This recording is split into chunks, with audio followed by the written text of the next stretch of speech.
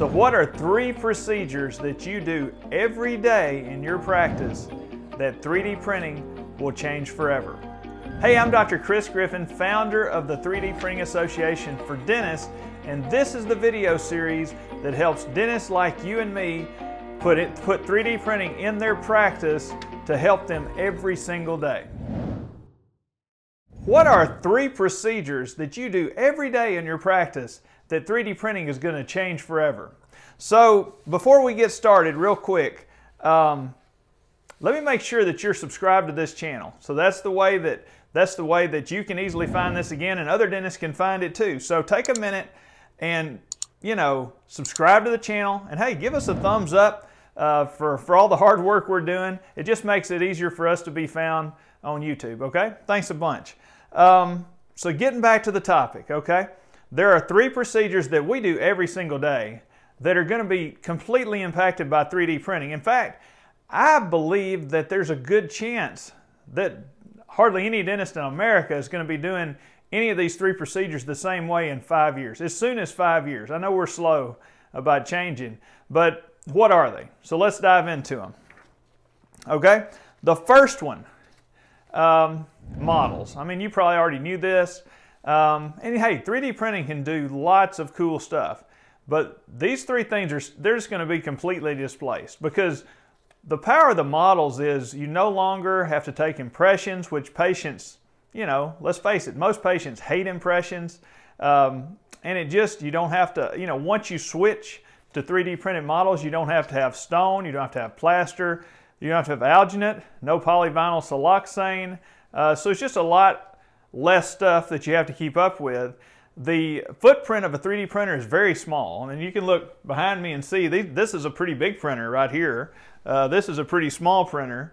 It's pretty small, and that's all you have to have. I mean, once you get rid of your stone grinder, which you absolutely can do. I haven't had a stone grinder in my dental office for over 2 years now. So once you get rid of that, you can pretty much fit the printer in that footprint, and then there's just a few accessories that go around it.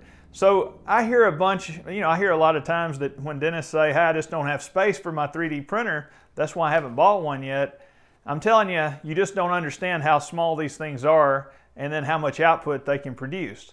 So you're probably not going to be doing models, if you're not already doing them 3D printed, you're not going to be doing them the same way in 5 years. I believe probably the materials that we use to do models the way we've always done it for the past 50, 60, 100 years, they'll be harder to get, they'll be more expensive, because things are just headed towards the direction of more 3D printing. Okay, so that's number 1. That's a big one, but maybe it's not that exciting. Okay, let me throw something at you that's a little bit more exciting. So how do you feel about temporary crowns? Okay, now I know same-day crowns are great, and I love same-day crowns, but sometimes you just need a temporary, right? And so the way a lot of practices do temporaries right now is they'll get the patient in the day of the procedure. Maybe they'll take a PVS impression of the tooth that they're going to be working on. You go ahead, you numb them up, prep it. Then the doctor many times can leave the room and let the assistant take over and make the temporary, which is great. It's way better than the dentist having to sit there and do it, okay? But that's valuable time, and a lot of times your assistant they'll take the PVS impression and they'll fill it with some sort of bisacryl temporary material, and they'll put it back on the tooth, let it harden up, take it off, smooth it up, pop it back in, check the occlusion, blah, blah, blah. It takes a while, right? Now, some assistants are superstars, and of course, you as a dentist could probably do this faster, but let's think about it. Would you rather be paying that superstar employee who's really great at making temporaries during a busy work day, when they have also got superstar qualities they could be using to work on other patients and other procedures? Do you really want them sitting chairside, polishing a temporary and taking a long time, when you could have your 3D printer employee working overnight the night before and printing up these temporaries before you even prep the tooth? Because that's absolutely possible now. We've talked before in another video about some of the free softwares in dentistry. One of the free softwares that's really cool is by the Medit software we talked about. they have a temporary module where they will actually make a shell temporary. They'll design a temporary that's going to have good occlusion to start with, and it will design it and they'll make it very thin where it's sort of a shell, but when you prep the tooth, you more than likely will have prepped plenty, way more than you even had to, more than the computer software suggested. So once you're through prepping the tooth, you can literally scan your tooth for your impression, pick up the shell temporary, fill it with cement.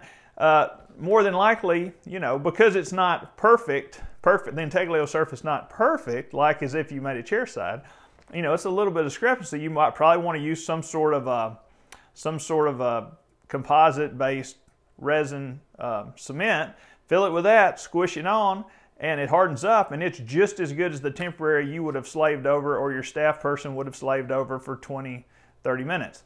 And so that's just a way better use of time. So I believe the way we make temporary crowns, that's going out the window too, right? Because not only do you save the time during the work day, but you also save the materials. You're not wasting the PVS.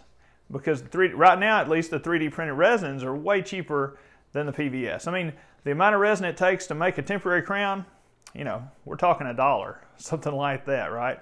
And so between the PVS and the Bisacryl you were using already, you're already way past that. So that's the second one. That's the second one. Now the third one is going to be the biggest one, and it's going to be a little bit controversial. So I've got proof here in my hands, right? So I didn't want you guys to get too excited, but you know, before we get to the third one, the big one, real quick, let me ask you guys to take a minute. If you like 3D printing, here at the 3DPA, we've got some free resources we'd like to share with you. One of the free resources we have is we have checklists where you can just go down and make sure you have everything you need and make sure you're doing everything correctly for 3 of the biggest, most impactful procedures that 3D printing impacts in dentistry. So that we've got that here. You just click the spot where it says grab your free checklist, and it'll take you to the page, and you can get those because we want you guys to have all the tools you need as you're getting into this. Okay, so go grab your checklist, and now we'll talk about the third one. So the third one, I believe, and you may not believe me when I say this, because some people out there are still doing, gold crowns and PFMs, but permanent crowns are going to be completely overturned the way that we've always done them. It's just in the last few months that it's even really feasible to do a permanent crown on a person 3D printing. Currently, there's only a couple of FDA-approved resins out there for permanent crowns, but all that's about to change, and let me tell you why. Because here you go. In July 2022, Inside Dentistry magazine reported that the ADA porcelain ceramic materials definition is being revised by the ADA Council on Dental Benefit Programs and will be included in the current CDT 2023 manual. Now that starts January 1st, okay?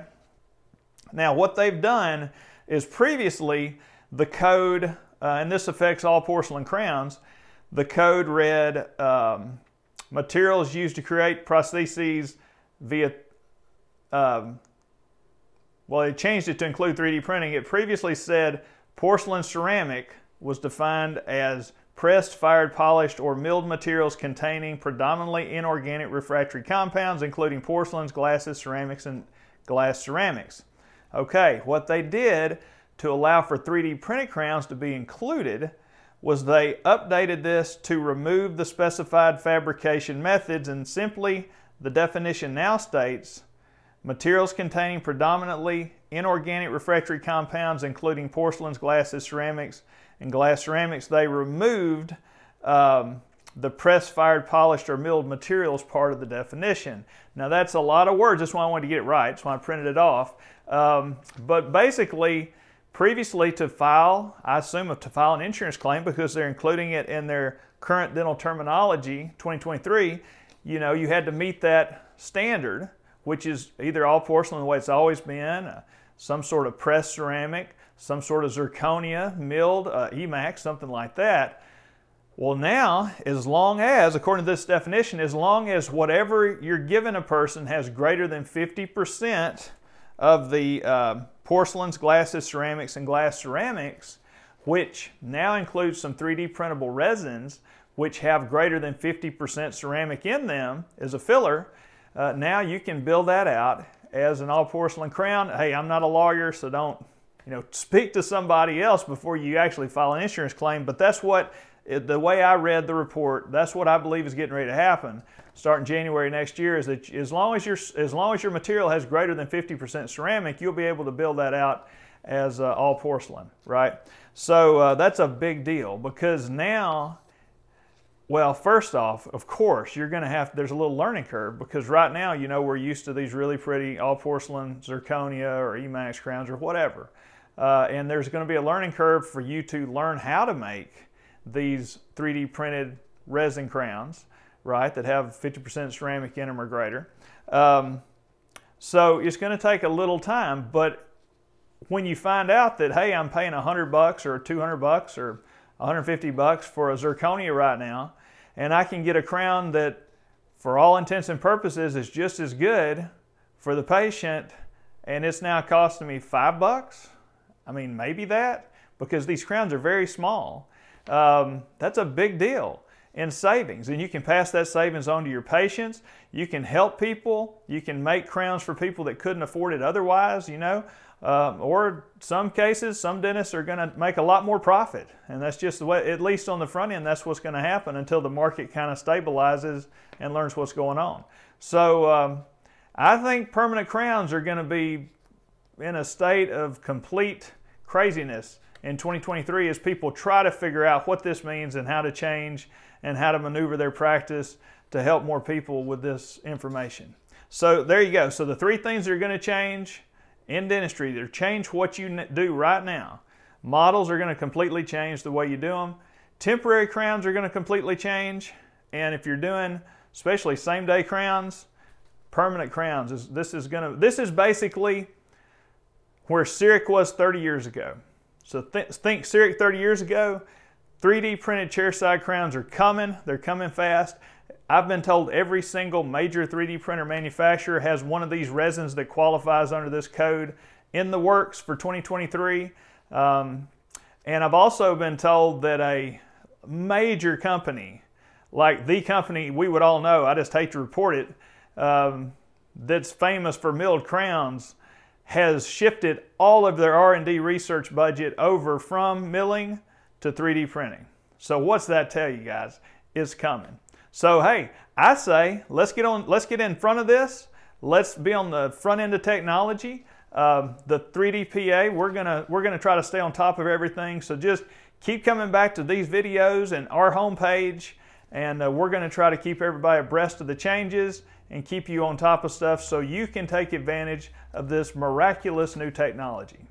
Okay, everybody. Well, thanks for watching, and grab those checklists, and we'll see you next time.